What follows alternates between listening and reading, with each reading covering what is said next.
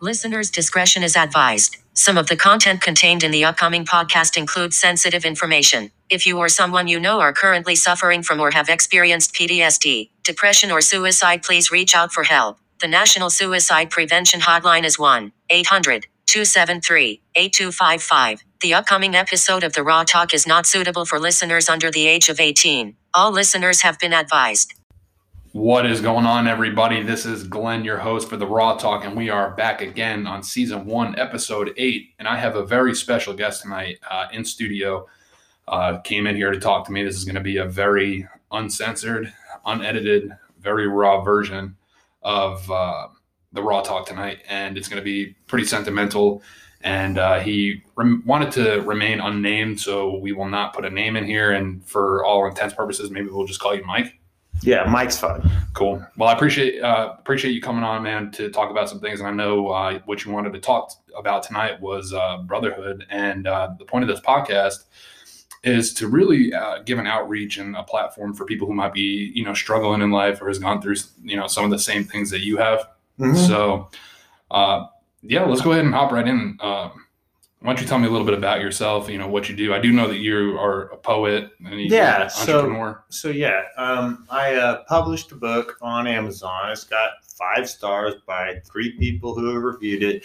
And it was basically just a way for me to get out a bunch of bullshit that I was dealing with from the military, trying to transition into a civilian in 2012 to 2013 after 3 combat tours and 1 humanitarian aid mission to Haiti for the earthquake relief efforts, where I was a VIP escort for Michelle Obama and Bill Clinton and some other people that were big wigs. But basically, it was just me releasing a lot of toxicity so that I could try to be a regular human after being a crazy military person in the infantry for a very long time. Cool. So let's take it back a little bit, right? When did you join the military? 2005, 12/29 was my basic active service date. How old were you? I was 23. Okay. What did you do before that? I got a 2-year college degree, Associate of General Education from Okaloosa Walton Community College. And then I started working on a 4-year degree in project management for about a year, which is what you do a little bit. Yeah. And I basically thought that a girl that I was dating who became a Marine, who got in an explosion near a water buffalo. If you don't know what that is, it's basically a giant canteen of water. And she lost her hearing and she got her hand perforated and she was beautiful. And I felt guilty because I was 23 and able. And so I felt like I should do something about the effort. Damn. So how old were you again? I'm sorry. 23. So 23, you are one of the smartest dudes I know, man. You have done a lot of schooling. Yeah, pre-military and post too, right? I was a pre-med in high school at 17 years old. I had a 3.6 GPA. I basically was very smart. I take after my father, and he's a entrepreneur himself, and I helped him start his company at that exact same time that is now worth a lot of money. And does a lot of things that I'm not really going to talk about, but so it is what it is. Like technology, I was a nerd. I programmed my first TI-81 calculator in Turkey when I lived in Turkey to play a Magic 8-ball game based on Boolean statements and if-then-else statements, like what you do as a kid, what is like, oh, if you're this age and you're this gender, then this is going to happen in your future kind of thing. And it was fun. I enjoyed the interrelationship between technology and people. Yeah. So your dad was in the military, right? Yeah, he was an Air Force Special Operations Colonel, and he trained pararescue, which are the special operations people of the Air Force, to go in and extract people like what I did for Special Forces. That was my initial contract at 23 years old to be a Special Forces 18 series. You can look it up. And so basically it's weird. It's just like a contract they give to people on the street who they think could be in special forces. Okay. So we talked about college, right? But you were in college previous and prior to going to the military. Yeah. What made you get into the military? Was it your dad? I mean, I know he's a veteran and he's, an awesome guy too. So basically it's a legacy of war that I feel in my bones and in my heart and in my blood. Both of my grandparents were POWs in World War II. They were both shot down over Czechoslovakia, not too far from each other in different POW camps. One was there 2 years. Another one was there for 2 weeks. The one that was there for 2 years just died not too long ago. And the one that was there it's fine. The other one was there for 2 weeks, and he also was in Korea, and he did some crazy shit. So, I mean, my dad was in Vietnam, and he was a navigator on AC-130 Spectre gunships, laying down direct fire for his buddy on the howitzer to lay down suppressive fire on the Ho Chi Minh Trail, while Billy Waugh, which you can look up his name, he signed a book over to me when I joined, was behind enemy lines to do what they got to do. Yeah, so that's actually a movie, isn't it? Behind Enemy Lines. Behind Enemy Lines is, yes, and it was not the Navy. It was actually the Air Force, but the Navy has a tighter connection with Hollywood. So basically it was created just like Top Gun was. It's basically they approach the Air Force and ask them, Hollywood does, if they want to do the movie based on reality. And, the Air Force is like, no, because they're a little tighter lipped about these kinds of things because loose lips sink ships. So that's why I'm being kind of sort of trying to be careful. Yeah. And that's why we're going to keep this to an unnamed. Yeah, exactly. Okay. Well, you have gone to the military. What exactly did you do in the military? I don't think we got into that yet. So I started out as an 18 series. It's called an 18X program. And it's basically, you find people who are basically, Snowden was an 18 series, but he was too skinny and he had shin splints. And so he wound up working for the NSA and being in charge of, network security for the NSA. And then he had to leave the country because he was so good at his job that he knew too many secrets and had to leave the country. And so, I can't, divulge too much because I don't want to end up like Edward Snowden. Yeah, no. So I'm just trying to how do I say this? I'm just trying to give some of the listeners a general idea of what you did in the military, because you were in combat. Like what? Yeah. Okay. So basically, I was trying to be gray. That's what they call it. You don't want to tell your instructors who you are if you're a legacy, and I was a legacy. And so basically in airborne school, they're like, whose parents have gone through airborne school? And I raised my hand. So my dad gave the speech. So I was put on the shit list to get hazed. So I basically went through a year of hazing and said, fuck this shit, send me to war. So I went from special operations to regular Army of the 82nd Airborne and deployed for the spearhead of the surge as an E1 because I cussed out my chain of command after they basically gave me so much shit. I basically gave it back to them. They didn't really. Yeah, just don't say what you said. Yeah, I don't want to say what I said. Yeah, no, we talked about that. I mean, this is unedited, but that kind of shit. I'm sorry. No, you're good. But yeah, it happens. Yeah. So let's talk a little bit about the military, right? And the topic that you wanted to talk about was brotherhood, right? Brotherhood, yes. And, I'm not sure if we have people who are in the military who listen to this podcast, but the point that I, made that wanted you to come on is, a lot of people deal with a lot of things transitioning out from the military. Yes. And number one, I'm not trying to talk for anybody, but it might be good to come on and talk about some of the things or, some of what you experienced post-military. Okay. And we wanted to tailor this a little bit to brotherhood. So we got a little bit of your backstory as to college, and then cracking open a monster, as to college, and then your time into the military. Yeah. What's the sudden urge from, being such a smart guy, doing this college? Did you finish college or did you leave and then want to get into the military? So basically my entire family lineage is military. And my dad still owns a company that is a defense contracting company that does things. So that's why I got to keep it a little quiet. But It's basically about a lineage of legacy and being more of value than just monetary. And so I chipped my tooth after I got my associate degree. And my father decided to pay the $900 bill to a local dentist. And then he gave me a guilt trip about the fact that I didn't have a job that had dental insurance. So it's a little bit of father-son rivalry. We're both Tauruses. He's May 1st, I'm May 15th. So we get into it all the time. My whole life I've been fighting with him, but we love each other. Yeah. And so it was that inklage of inertia that pushed me to go to a recruiter. So I went to a Marine recruiter, and I basically went to MEPS, where you take the ASVAB, and I scored incredibly high, even though like after about 3/4 of the thing, I locked eyes with the recruiter, and he was freaking me out, and I started like Christmas treeing it for the last quarter of it. Yeah. But I still scored a very good score. So they basically said I could do whatever I wanted.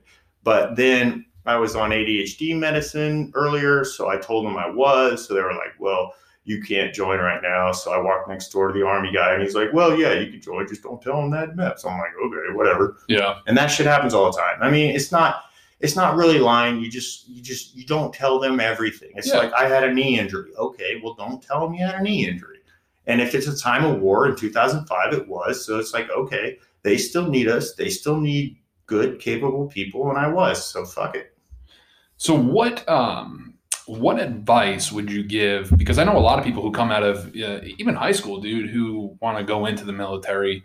And we might be hopping ahead of ourselves here too, what advice would you give to someone who is potentially, getting out of college and looking to join the military? Can you speak on that? So I would just say, be honest with your recruiters, but know your surrounding context. Like if there's somebody else you can talk to that has been in a certain MOS, because I joined for a combat MOS. All right. I'm a smart guy, and I joined for a combat MOS. That was probably not a good idea. What does MOS mean? Your military occupational specialty, your job. Okay. So basically, I was a very smart guy. I was a pre-med, and when I was doing machine gun training with a SAW, an M249 machine gun, one of the instructors was like, well, what's the second derivative of X squared?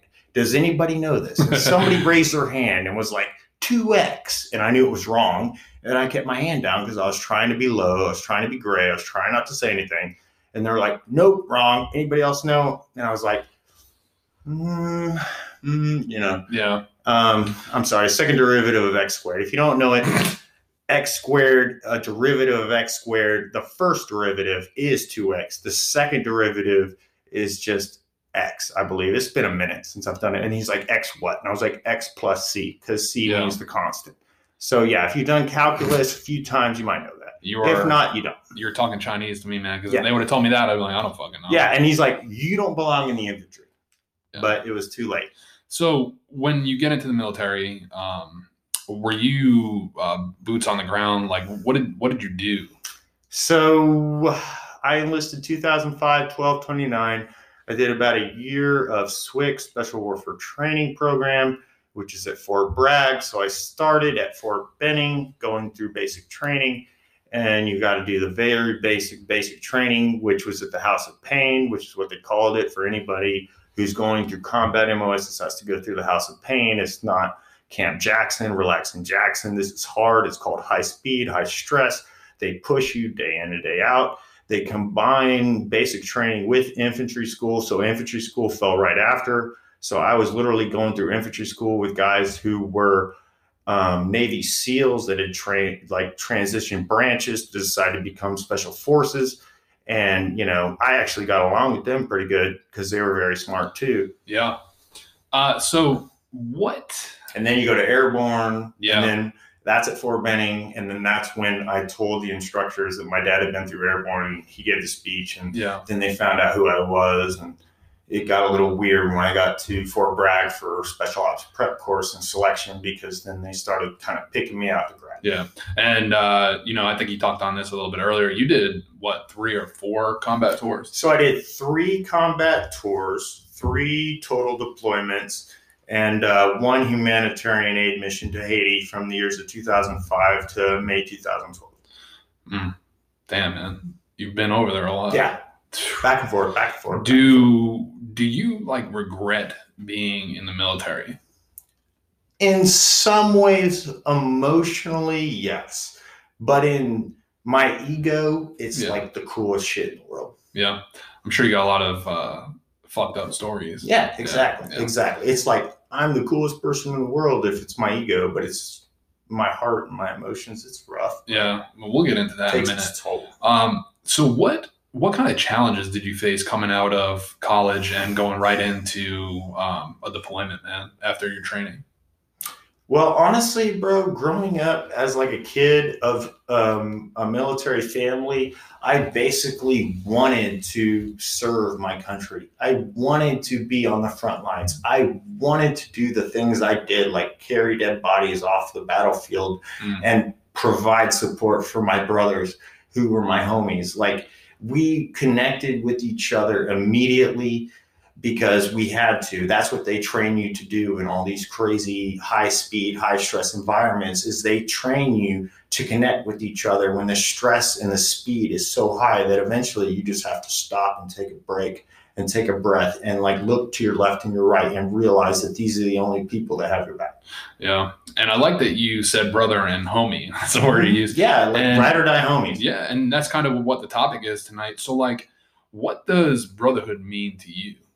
Brotherhood means, like, since I don't have any actual brothers, what it means to me is basically what my sister meant to me up to about 22 years old before I enlisted, because she got married. So I kind of passed her off to her husband. So then I needed another strong connection of livelihood that would keep me on point, that would keep me honest, that would keep me like responsible and accountable for my actions, because otherwise, like, my decisions don't really matter if it's just up to me, because then it's just like these idle hands that are going to do whatever they want.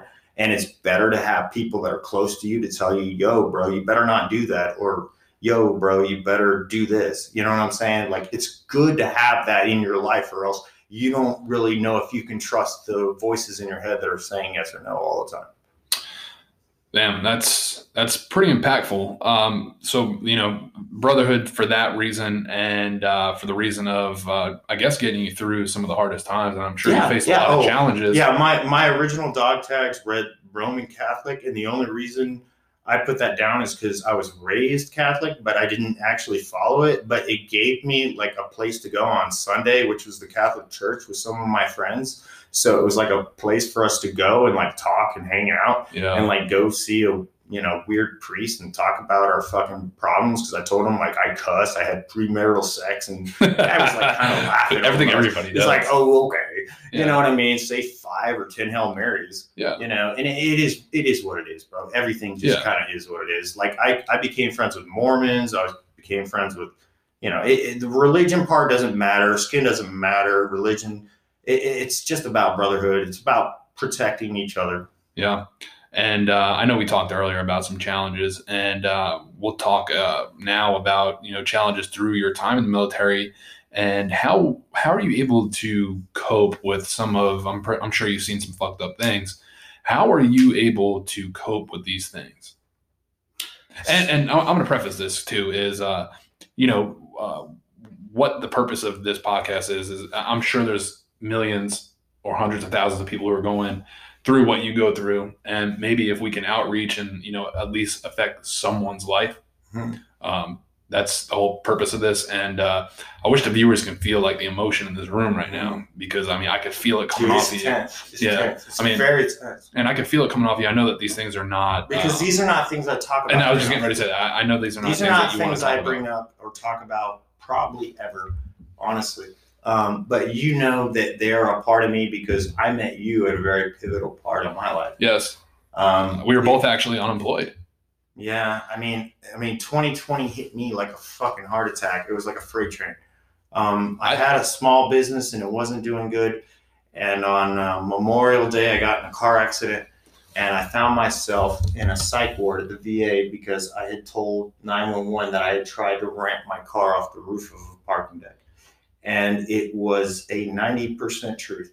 The other 10% truth I'm not going to get into. But the fact of the matter is, when I got out of there after 2 weeks, I just needed to connect with somebody who was real, and I met Glenn. And Glenn was at the pool when I was grilling. we were just having a normal conversation like we are right now, like just this conversation right now, just real as fuck. That's why it's the real talk. Me not drinking, not smoking, not being fucked up, not dealing with my shit in a weird sort of way where it's just like I'm gonna get rid of this demon inside my head that keeps telling me something. I'm gonna just talk to someone. Yeah, and I was there. And you were there, so I talked to you. I find it pretty funny how, a divine, you could say God or a divine intervention kind of puts people in places at the right times. And I think, when I met you, I had just lost my job, and it was in May, or we met in June. It was in May. I wrecked on May 25th because it was Shelly's birthday, which was more important than fucking Memorial Day, which was the person I was hanging out with. And I don't want to blame anybody, but that person what made you do thought that her birthday was more important than Memorial Day, and my Facebook was nothing but a bunch of my dead friends. So me getting fucked up with her made me realize that my situation in life was way different than everybody else's, because the shit that I was going through was not anything about what anybody else was going through.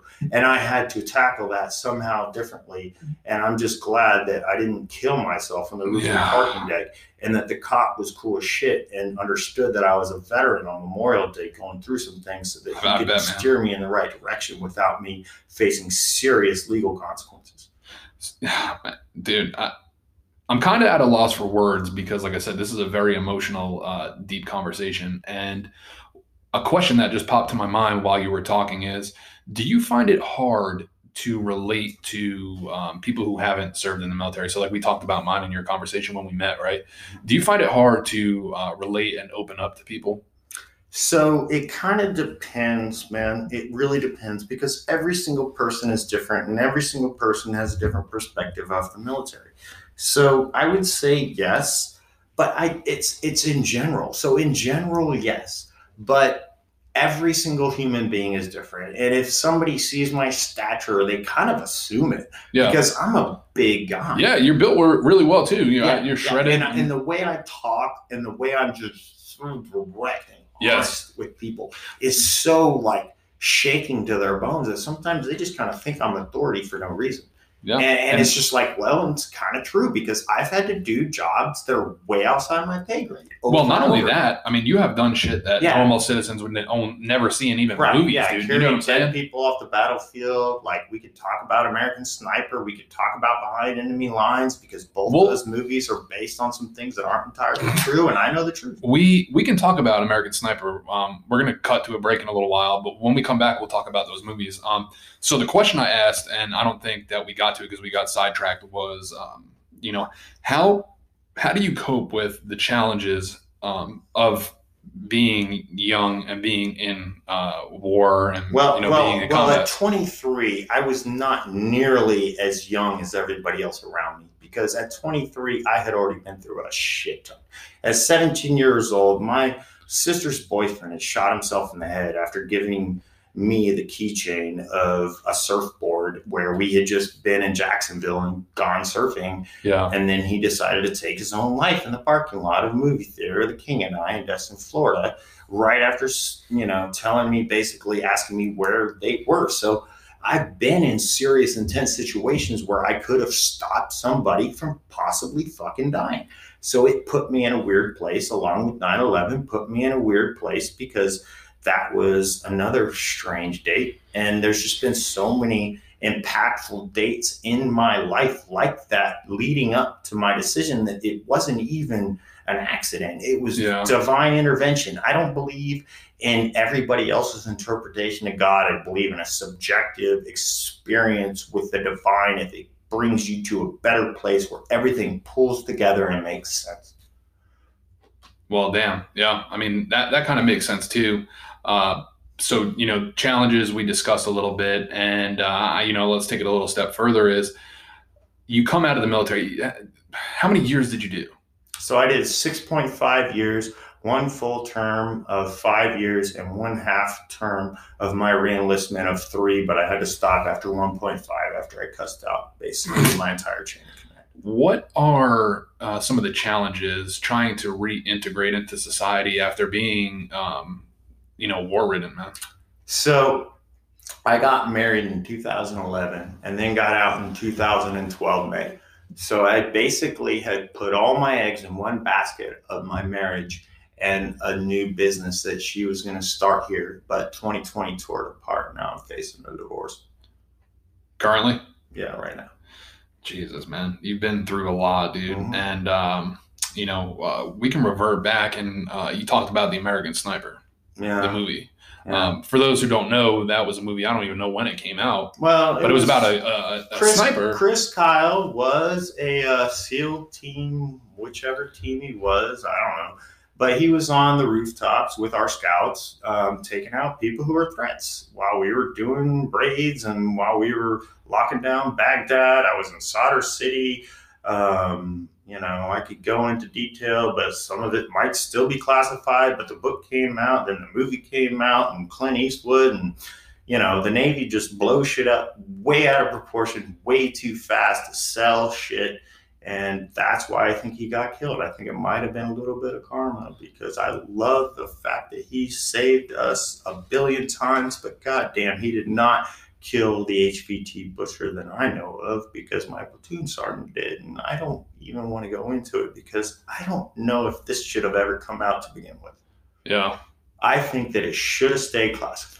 You're talking about like the movie and the transcript? Yeah, I'm talking about the dramatic arc of the movie because I woke up in a hospital bed on Memorial Day last year with that scene playing over my head after I just tried ramping my car over the roof of a parking deck and was thinking about the way he went out by a kid with PTSD out on a range. And I'm just like, Jesus Christ, is this just a coincidence? I don't know. I have no idea.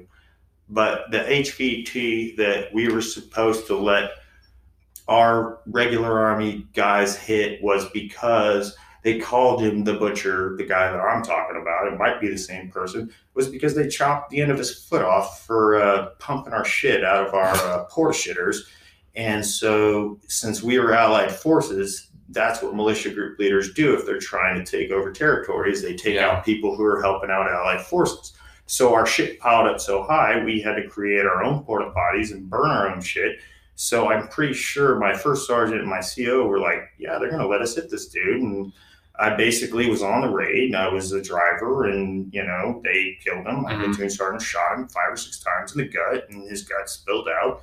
And then my medic scooped him up with some bed sheets and threw him on the hood of my Humvee and I threw him on the burn pit and stood on the burn pit like, wow, this is cool shit, kind of, sort of, covered in, some intestinal fluids and a lot of fucking adrenaline and smoked a cigarette and was like, wow, nobody's ever going to believe this shit. Yeah, man. You brought up something pretty pivotal and I wanted to ask you about is PTSD. Mm-hmm.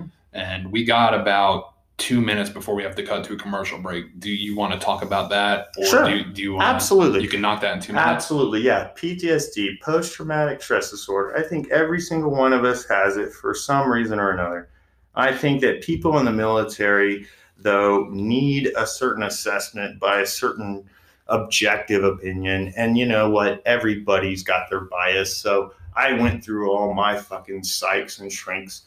But, I mean, some are worth their salt and some aren't. It depends if you're worth your salt. And, it's hard because sometimes the squeaky wheel gets the oil. And I had a guy who got a tattoo of a dude who I carried dead off the battlefield that he didn't even know. And he got every benefit and he still gets more benefits than me. So, and it's the same way for somebody in my own bloodline. Yeah. So I just do what I fucking can to get by. Oh, I heard that, man.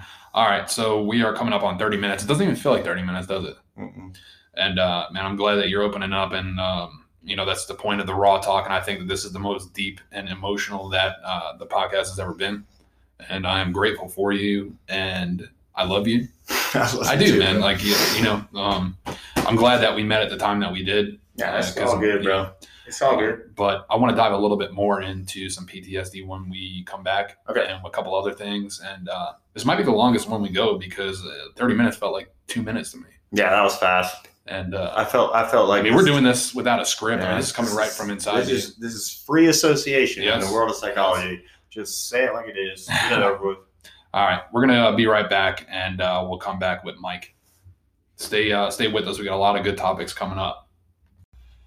All right, so we're back, and I wanted to kind of get back into what we were talking about before the break, and it was about PTSD. So the question that I have for you, and you can choose to talk about it or not to, is how do you cope with PTSD? So that is a very good question, because PTSD is something that I think everybody has. I think everybody has trauma that is post. Everybody has some form of trauma from childhood. And I had it from childhood before I enlisted. I got picked on a little bit in high school when I came back from Turkey to Niceville, which was Bayou at the time. And I dressed like I'm just going to say that because it's true. I had the Vanilla Ice haircut. I wore silk shirts with a golden chain with a cartouche, but I was super smart and I got straight A's. So I got picked on relentlessly and called a not in a good way. And so I wasn't a I've never orientated my sexual orientation that direction, but it hurt. And so I think everybody has post-traumatic stress. Now, post-traumatic stress disorder is when I think it affects your day-to-day. And the military made it a disorder because it intensified it, because my job as a combat infantry person was to jump out of planes and shoot targets that look like people on a day-to-day basis, and then go and do it in real person. Even though I never actually shot anybody, I kicked in the doors with a machine gun and was ready to pull the trigger at any second. And so now I wake up at 4 a.m. every night, ready to fucking attack. And so I didn't go home for 10 years to see my mother until this year, because I have to basically stay in a hotel room because I still wake up at 4 a.m. ready to attack. That's deep. So how do you cope with that kind of stuff? Well, the VA puts me on medications. And so I don't appreciate some of their medications that they have put me on, but I lately have been okay with a little trazodone, 100 milligrams to help me sleep through the night, and a little bit of trileptal, which is kind of like an easygoing Xanax, which isn't as addictive as a Xanax because it's not a benzo. So I take 2 trileptals a day to chill myself out, and then I take a trazodone at night. And then I talked to somebody that I just recently started talking to, who's a psychologist with combat experience, who I don't have to pay any money to, which I just started doing last week. And I have my second appointment on Thursday, which I haven't talked to anybody in that field in 3 years, because the last psychiatrist I went to put me on an antipsychotic, which is just the complete opposite of what anyone should ever do, because it cuts off glutamate, which is the precursor to neurotransmission, which basically makes your brain shut down. And it's just not a good idea when you're as smart as me and you have to run your own business and have a bunch of degrees and you're an IT consultant. And you did talk earlier about trying to take your own life, did you not? Well, I have put the barrel of the gun. Well, hold on. Before we talk about this, let me do this before we talk about this. Bad moment. A lot of people probably deal with this, wanting to take their own life, and I wanted to just put this segment in here real quick. Help is always available for any listeners that might listen to this who are going through the same things that Mike's going through here. You can speak with a counselor today if you call the National Suicide Prevention Hotline. The number is 800-273-8255. Once again, that number is 800-273-8255. And I just wanted to preface that before we talk a little bit about that. Because I think that's a good avenue for people to have. And I can explain why I never had any real intent to kill myself, but the thought lingers. It lingers because I have what is called survivor guilt. Because my first tour, I basically went on EML leave May for my birthday and came back, and half of my squad was completely gone. And I talked to a buddy of mine who went through Delta, and he's legit as shit. And he told me not to go public about this, and I'm breaking his word right now to do this because I think it's important for other people to understand that it is okay to seek help. Now, while seeking help, you still have to maintain cognizant awareness of what is going to happen once you get out. Because if I had kept telling the people at the VA the truth, you don't want to hurt yourself or others, every single day, every single second, 8 to 10 times a day, if you're combat infantry, it's your job to hurt other people. Yeah. And so it was just a complete oxymoron if I kept getting combative nurses who wanted to push and trigger me. So you just got to play the game, because the VA is run like the DMV. And I just hope the country won't be run like that soon. Yeah, we won't get into politics because we could talk for hours about this. But, kind of staying on the same topic here, how, and you've tried once before to I was 8 years old and I took half a bottle of Tylenol. Of course, I'm not going to tell the people of MEPS that. Yeah. My parents were arguing about something that I did, and I thought that they were going to get a divorce because of me. So I took half a bottle of Tylenol and I threw it up. I still feel like I have, maybe a stomach ulcer. Maybe I do. I don't know the symptoms. I don't go to the doctor because I'm afraid of the fucking medical care of the VA. That's how bad it is sometimes. You have to be real with yourself. And I need to take my own advice. Yeah. So do you see suicide as an avenue of escape? Like, is that what that is for you? Of course it's an avenue of escape for people who are willing to go the distance. I'm not willing to go that distance because killing yourself only hurts every single other person around you. Yeah. I mean, literally, we are connected to each other in every avenue for every decision and every choice that we make. So if you kill yourself, you're destroying everybody else's ability to try to help you and help themselves. So it's such a fucking cop-out. I'm sorry, but it's fucking selfish. And, we mentioned earlier that you and I met, 2 weeks after that you tried to... Well, I may or may not have, bro. I was fucked up. I'm just glad that I was cognizant enough and self-aware enough to call 911 on myself and tell them that I was thinking about it, because otherwise this conversation would not be happening. Yeah. And I would be upset, man. And, it wouldn't have given me the opportunity to meet you and, place you and me together, because I think there's a reason for it, and I appreciate you so much for coming on here and talking about some of these difficult things, man, because me and you were close, and then I got fucked up for a little while because I drank to try to forget. We try to because I had a problem in 2004 where I wrecked my car and I had to go to a rehab. And for 6 months, I was completely sober, but they put me on some weird Strattera and some antidepressant. And for 6 months, I was fine until I went to this AANA meeting out called the Camel Club out past Eston, where some guy was talking about fucking chickens. And so one of them died and he started crying. And I couldn't wait to get out of that meeting and start drinking as much as I could to forget about that. And that was 2004. And then I enlisted in 2005. So, basically, you pick and choose your fucking poison in life. We're all going to die. We're all going to die. I'm sorry, that's pessimistic, but it's true. We're all going to die. So, however it is you feel your soul or spirit's going to disappear or come back or, enlighten anybody else who's still alive, you're still not going to be among the living. Mm.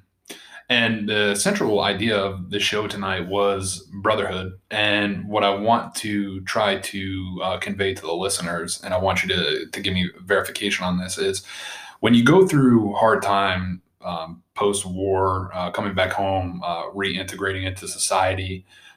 How obviously brotherhood gets you through these things, right? It does. Because when I was at the psych ward for 2 weeks, basically I could have gotten out of there in 3 days, but it was like, there's a reason I'm here, right? Like I felt like I was being fucked with by some of the nurses, and they were outside my door, and I cussed them out a few times. But, I don't know if they were being funny or if they were being assholes, but it's just like being picked on in real life. You just have to fucking deal with it. Yeah. And so I guess this will transition to the next question that popped to my mind is, do you feel pain? Oh, of course. All kinds of pain, but it's different dimensions of pain. And that's what I wanted to get into. Yeah. There's different dimensions of pain. Like there's emotional, there's physical. Like I enjoyed physical pain because in the military, it kept me at a further distance from the emotional pain, which is the real pain, because that's the shit that catches up with you after time. That's the shit that catches up with you when you're trying to mature and settle down and get married and create babies and teach your children how to be strong. Like the other physical pain doesn't mean shit compared to that. Yeah. How do you turn that kind of pain into success in your life now? Well, it depends on your definition of success. So my definition of success is not everybody's definition of success. Yeah. Most people's definition of success is based on an extrinsic value of wealth or currency. My definition of success is intrinsic success or aesthetic success. I try to strive to be the best person I can day in and day out, who is a little bit better than the person before. Yeah. And I'm not always successful. So there's an aesthetic value there where it's like, well, you got to have some extrinsic value, which is currency, which is money to pay your bills, to look good in public or your image. And that is sort of important, but it is just not important compared to how you feel about who you are. Did you take, and this is a dumb question because I know the answer, I'm sure that you took a lot of that pain and were able to convey it in the book that you wrote. Well, yes, but the problem with the book that I wrote is the fact that I wrote it in 2010, 11, and 12. And every time I've tried to pick up that book and read it, it kind of makes me sick because the amount of stress that I was going through at that time is insurmountable for any civilian to ever understand. So for anybody else to buy it who has not been through that much pain, it's kind of going to be worthless to them, I think, in most aspects. Tell me about the book. I haven't had a chance to read it yet. I wanted to order it, and I've just been so damn busy, but I will order it after this. And tell me about it. Like, was it a coping mechanism for you? It is. It's a coping mechanism for me to purge. It's like I was raised Catholic. There's a thing called a requiem when someone dies where they purge their soul. And that's what I was doing because I felt like I had to relive my life after being in the shit that I had been in. And so in order to do that, I had to purge all the things from before. Like when someone dies and they go through a requiem, it's just like their soul escaping their body because they're finally done with whatever the hell they've done here. It's the same thing for military if they're very serious about reclaiming who they are after they've done either good or bad things for reasons they don't completely understand. Yeah. Because you're being told to do something. Like I got told to do terrible shit and I didn't do some of that terrible shit, and it helps me sleep at night that I didn't, but I got punished for not doing it, and I got out as an E1 for chewing out my chain of command for reasons similar. And, I could get my second upgrade, second discharged, upgraded, but, I just kind of keep it as a general honorable and then my other honorable because it's enough. It's enough for me to sleep. Yeah. So it was a coping mechanism for you, which will transition me to my next question is, what advice do you give someone who is, experiencing PTSD post-war, or someone who is thinking about, taking their own life? I mean, obviously those are not two in the same. And I think, can you talk about what, from your vantage point, like what would be some advice to people who are experiencing these type of things? Well, I think everybody at some point in their lives is not happy with their lot and they want to change something and they want to push a reset button. And the reset button should not be to kill yourself. The reset button should be to reevaluate your choices that led you down the road to want to reset yourself. And I've been dealing with that over and over again. And I may or may not take it seriously enough. But lately, I have been taking it seriously, or else I wouldn't be having this conversation. Yeah. If you could travel back in time, knowing what you know at this current moment, what do you do differently, if anything? That's a very loaded question. You know what I'm saying? It's a loaded question, but I don't know if I do anything different because, we wouldn't be having these conversations without all these mistakes. I don't know if I can answer that honestly because I don't think it's possible. There is no time machine. If I could go back, I would say, Steve, just chill out. Don't cuss out your chain of command. Just relax, smoke a cigarette, drink a beer, just don't take it that seriously because life is serious enough. Yeah. Let's talk more about brotherhood. How can a brotherhood of any sort really relate to achieving success in the real world? Well, I mean, it depends on your definition of success. So let's just say success in the form of, and that's hard. You're right, because I could say monetarily, but other people can, weigh it as having meaningful relationships, creating a family. Right. But because I'm going through a divorce right now, and that feels like all the monetary shit doesn't even matter. I mean, I'll give her anything just to be at peace. Because I feel like being at peace is the most important thing. I feel like if you're at peace with yourself, then you can do what you have to do. And whatever that is, I don't know because everybody is different. Yeah. And, I'll talk a minute about brotherhood to me. And, I found brotherhood is completely different and not the same as yours. It's through sports. Okay. And to me, brotherhood kind of means surrounding yourself with people who have the same objective as you, but also people who are builders and not destroyers. Okay. And in that aspect, what I say is people who build you up and not tear you down. So, wow, no wonder. Okay, because I can see the difference because I literally made it a point not to become an E5, and I literally stayed an E4 for 5.5 years because I didn't want to be a sergeant because I was raised by leaders who I didn't respect because of the things they told me to do over there. And those are not builders; those are destroyers. And so, since I was raised by destroyers, I became a destroyer unconsciously without realizing, and destroyed my own self because of that. And here's another question that popped up is if you're a destroyer and, speaking from your vantage point, because I feel like I'm a builder, you being a destroyer, how do you find the ability to surround yourself with like-minded people? And not like-minded because then that would say that you're trying to surround yourself with destroyers, but how does a destroyer find tranquility and peace really in other people?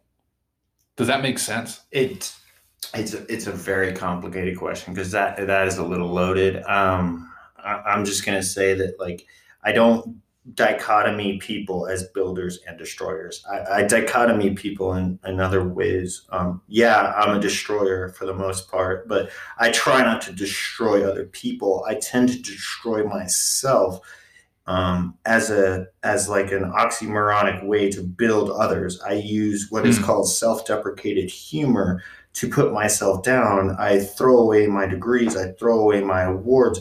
I destroy all my military gear. I get rid of all my heirlooms and all my artifacts from my service so that I can pretend that I am not a hero because I don't think that I'm a hero, even though people have called me that. Because my mother thinks that I am some kind of superhero, and I know that I am not. So it gets into my soul, and I don't go home for 10 years for Christmas until 2020 happens, and my whole life is just being wrecked. And then finally, I just fall to my knees and go home, and now I feel like I'm a newborn person. Yeah. Let's move on and talk about some happier things. Okay. You cool with that? Yeah. All right, good. you come out of the military. What do you do after the military? Well, first of all, I had a GI Bill, so I went to go use that at UNCG and got 2 4-year degrees, one in information systems, supply chain management, and one in entrepreneurship, and started my own business fixing people's cell phones in the general community, and got a Dean Service Award for it that I threw in the garbage because I'm a destroyer. But, I still help many, many people around me. That's what I'm saying. Like, I destroy myself to help others. I feel like, I don't know, it's like a Jesus crisis or something, or some kind of weird adventure I'm on in my fucking soul that I don't completely understand.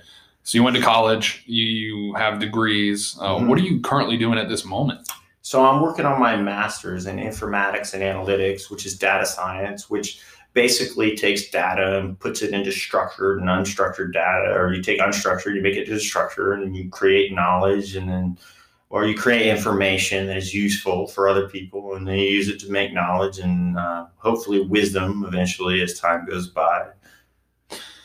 Yeah.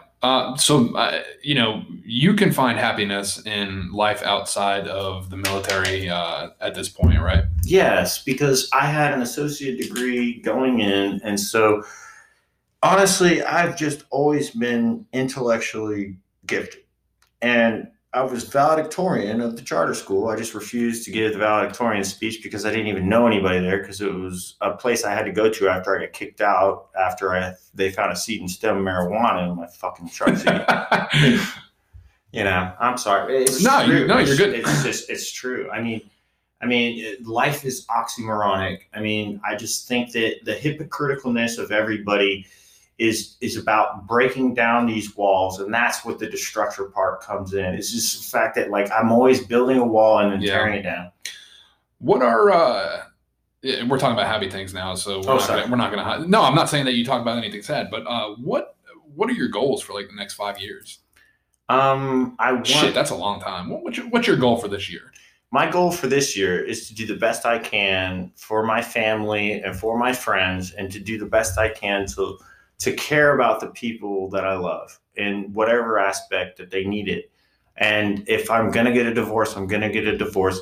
But aside from my marriage, my point of existence is about serving others. I almost joined the Freemasons, and it's kind of because of their motto. It's just that I don't always agree with the people in the lodge that's nearby me, but it's basically like God first, others second, you last. Who are... and this is damn it, I don't want to revert back, but who has been your inspiration? Like, who has gotten you through some of the hardest times in your life? So I wrote a poetry book because of Max Ehrman, who wrote a poem called Desiderata that starts off like, go placidly amid the noise and haste, and beware of people who are noisy and violent, and be at peace with your soul, and be at peace with God, whatever you conceive him to be, and be yourself. Like, if you just look up Max Desiderata, basically when my first friend did kill himself, I came across that poem and it struck me straight in the heart. And it's still a poem I read today, like, go placidly amid the noise and haste. It's like, be water, kind of like what Bruce Lee says, like, be water. Like, be a part of everything that is your context, and then your true value will shine. Is that what got you through some of the hardest times in your life? Yes, absolutely. Yeah. So, I always try to talk to my guests sometimes about failures in their life. And I don't want you to go too in depth because I'm sure that, a lot of people have a lot of failures in life. Maybe I'm saying that wrong. There could be people who go through life and don't fail. But what is, one failure in your life that you wish that you could go back and, readjust or fix? It is the fact that my sister's boyfriend handed me that fucking keychain and went and blew his brains out. I wish I just could have held on to the keychain, not given it back to him because he said he didn't need it anymore, and just held him tight and whispered in his fucking ear that you're loved. Because I remember after that, I went back to school. Before I got kicked out of school, I had a whole week of school left. There was a kid I used to pick on. And when he was leaving class, he had the same wide eyes of just placid fucking volume of your pupil. Yeah. Like as if you're about to do something stupid. Mm-hmm. And I remember approaching him and saying, look, brother, you are fucking loved. Don't give a fuck about these fucking people. Yeah. Because everybody picked on this kid. Mm. And I did at some point. And I just remember just having that intimate moment with him that might have saved his fucking life. Yeah, that's pretty deep. I would ask this is brotherhood and love. You know, we've come back to those two through this whole episode. Do you think that they coexist hand in hand together? Well, they should. I mean, brotherhood and love are, you know, to me, love is it's a word that describes a unconventional trust for the people that are gonna be there for you when shit gets fucking hard. Yeah. And you're not gonna know who really, really loves you until shit gets fucking hard. You're not gonna know. And you might not have anybody that loves you when shit gets that fucking hard. You might just have to fucking love yourself. Yeah. So we're coming up on the end of this episode, and what I want to do is kind of turn the mic over to you. We have we might go a little bit over. We've got about 4 minutes. I want you to talk to someone who might be in a dark place right now. Are you able to do that, or do you not want to? Well, honestly, like all my friends are on top of the world as far as I know. Okay, no, I got one who's dark now. Yeah, no, you're right. Well, I'm saying, listeners who we might not know who are across the world who are dealing with the same thing. No, I know somebody, because when I published my book, or no, you know what? Before I published my book, I sent it out to anybody on Facebook who wanted it before I published it. And this one dude hit me back up, and he said he created an entire musical lyrics to it. And he told me it had 32 stanzas, and he was about to kill himself, and he's dealing with substance abuse, alcohol abuse, and he cuts himself. And in my poetry, it almost sounds like I'm at that point, but I'm actually not. And that's what gets me, is the fact that what I'm talking about is so deep, it actually gets to people who are actually doing the things that I'm talking about, because I feel that deeply. It doesn't mean that I'm actually taking action to it, because I've seen the action firsthand. Yeah. And, I would say, and I can't talk from your shoes, man, I've not seen a quarter of what you have seen in life. And my only recommendation would be that, people love you. And, even though they might not know, but there's people out there who care for you. And, if you are facing something like this, you can reach out to, my podcast. There's plenty of other avenues that I probably should have researched before we got on air, but I didn't know this was something we were going to be talking about. And I did give the National Suicide Prevention Hotline, but there's a 1-800 number for vets too. Oh, is there? I'll look it up. But 2 minutes. Did you want to talk to anyone who might be going through this? Yes. Just don't fucking kill yourself. You're going to hurt every single one around you. You might let go of a brink of pain for a second, and then you're going to see your entire life flash before your fucking eyes, and you're going to regret it, because I've almost died so many times. But the thing is that we also cannot live in this bullshit safety bubble that the social media or the main media thinks that is going to save us from ourselves. Okay, yes, we can prevent COVID a little bit better if we do certain things. But there are real rights of expression, like us having this conversation right next to each other, not staying 6 feet apart. That means more. Human connection. That means more than if, I was to go get hit by a truck. I mean, if I got hit by a truck this morning, we didn't have this conversation, none of this would be. So yeah, well, I can't do my close right now. We got about a minute left, so I am going to send us to one more break. Come back. We'll wrap it up. I'll give you the mic again for another 3 or 4 minutes to get off whatever you need to, and we'll wrap it up. But I appreciate everyone for tuning into this episode. This has been a very raw, unscripted, unedited, uncensored, obviously, version of the Raw Talk. And, I'm going to preface it with a trigger warning as well, because we did get into a lot of deep topics that we didn't even plan to talk about tonight. But But yeah, come back after the break. I will give you the Veteran Crisis Hotline number and re-drop the link for the National Suicide Prevention Hotline as well. So thank you. All right, everybody, we are back and we are in our final segment. This has been the longest episode we ever did, and I have the utmost respect for the gentleman sitting next to me. He is a good friend of mine, and I'm glad that he came here to talk through some things. And the goal of this podcast is to try to increase and get outreach in all areas of life and all aspects. And as you've seen through the prior 7 episodes, hasn't really been as deep and as raw. Obviously, people experience different things throughout life. So Mike here has been through it.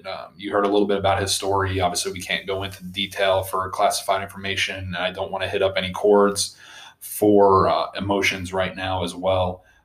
But we did talk before the break about the Veteran Crisis Hotline, and it appears that it's the same number as the National Suicide Prevention Hotline. So it is 1-800-273-8255.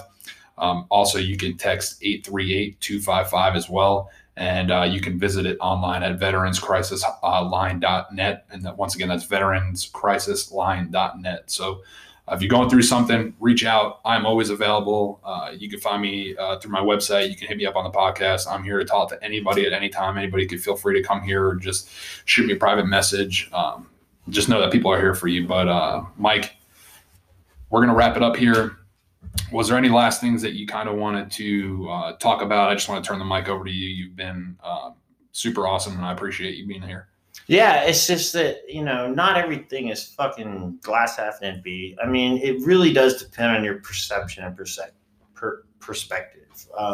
I have been having a few beers tonight, and so I might have dug a little bit of a rabbit hole deeper than I wanted to, but it also helps me dig into some, real experiences that I've had in the past that I've never been able to tell to a single psychologist or psychiatrist because I don't really trust them as much as I trust my friend right here. So, I think that, within 3 minutes, I don't really know if there's anything else I can say. You can talk for as long as you want. Okay. We have another 30 minutes. Okay. Well, I mean, I just try to keep it down a little bit. I mean, this episode is so fucking packed with emotion and a lot of content that I think people will continue to listen. People's attention span's like 45 minutes now. Yeah. So I try to keep it to that. But we talk about a lot of shit. Because I told you something tonight that I told my mom and my sister right after I got kicked out of high school for a seed and stem of marijuana back in the year 2000 when I should have graduated and gone to college and had a normal life, but I couldn't have a normal life after that. Yeah. So it bypassed my normal life. Like all my friends went to Florida State when I got accepted to Florida State, and my parents didn't trust me because I got caught with a seed and stem of marijuana, even though everybody was fucking smoking. Yeah, I mean, now it's 2020. Yeah, everybody's doing it. I just went to Denver and smoked for free. He said for free. I mean, it wasn't. I paid a little bit of money, but Jesus Christ. I mean, it might as well be free for the fact that it is just like, there's natural medications out there. Don't take antipsychotics. Tell the fucking doctor no. Don't wind up like my fucking friends who are fat zombies. Okay? Think for yourself. Think for your fucking self.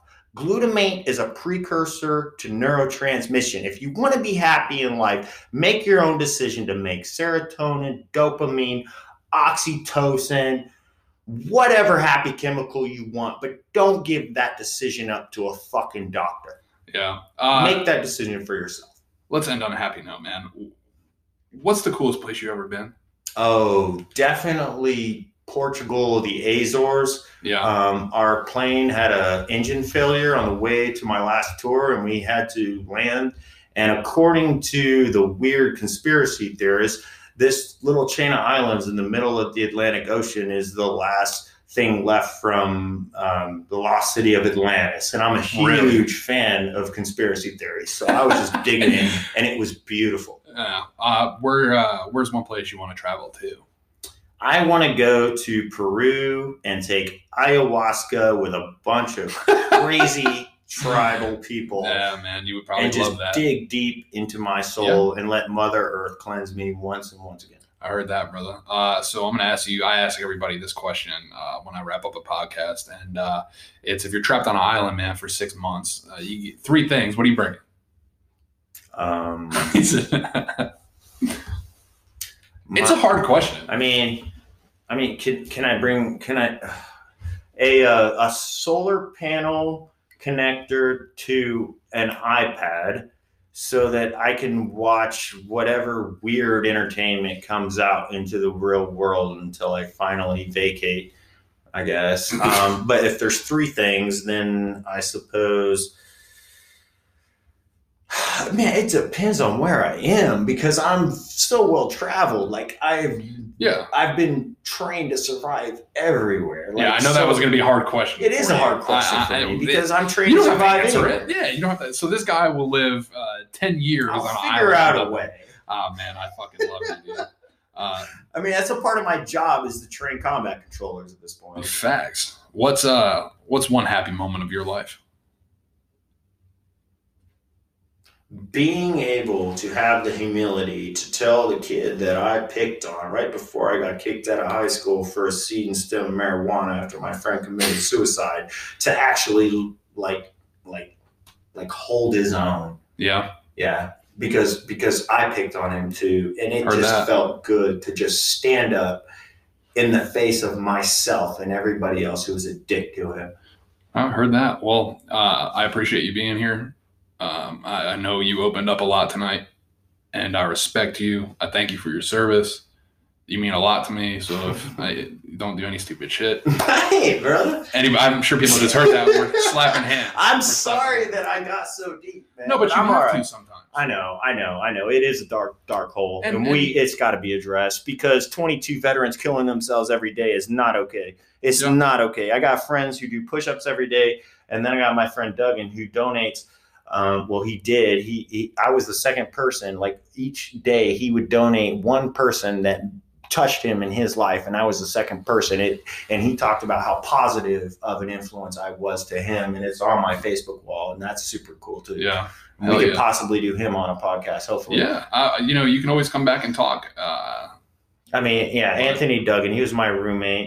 He was like a new guy, and I'm gonna bleep that name out. Yeah. Oh, my bad. My bad. But whatever. He said, but whatever. Nah, man, you are one of the most strongest, and because I like to give details. I want people to figure shit out. It's just that it is dangerous in today's world. I know. But like I said, man, you're one of the strongest dudes I know. A great person. You got a great heart, and I'm glad that we met, and I appreciate you being here. And for all the viewers, one more time, I know that we talked about a lot of shit tonight, and this is one of the deepest episodes that we've gotten into. And I thank everyone out there who's listening. And just know if anyone's going through a hard time right now or struggling, there's people out there who love you, and they might not have met you yet, but they're there. And fight, be strong. Yep. And fight it out. I heard that, but thank you guys so much for listening. I hope you enjoyed the episode. This has been really an emotional one. I wish people could feel emotion in the room because it's tense. It's I can feel it coming out of you, and I don't talk about this stuff very often because I try to be lighthearted. I don't want people to think that I'm some woe or fucking kitty case. No, but thank you, everybody. We're going to go ahead and end this episode. We are running a little bit over, but thank you for tuning in all the way to the end. If you guys liked it, you can like, share, subscribe to my webpage. But this episode strictly is a special episode where we talked about a lot of deep things. And I hope that this can get out to someone who might be going through a difficult time right now. Just know that we love you, and keep on trucking, baby. So this has been the Raw Talk. We are going to conclude here, and thank you for being on the show. All right. Thank you. Yep.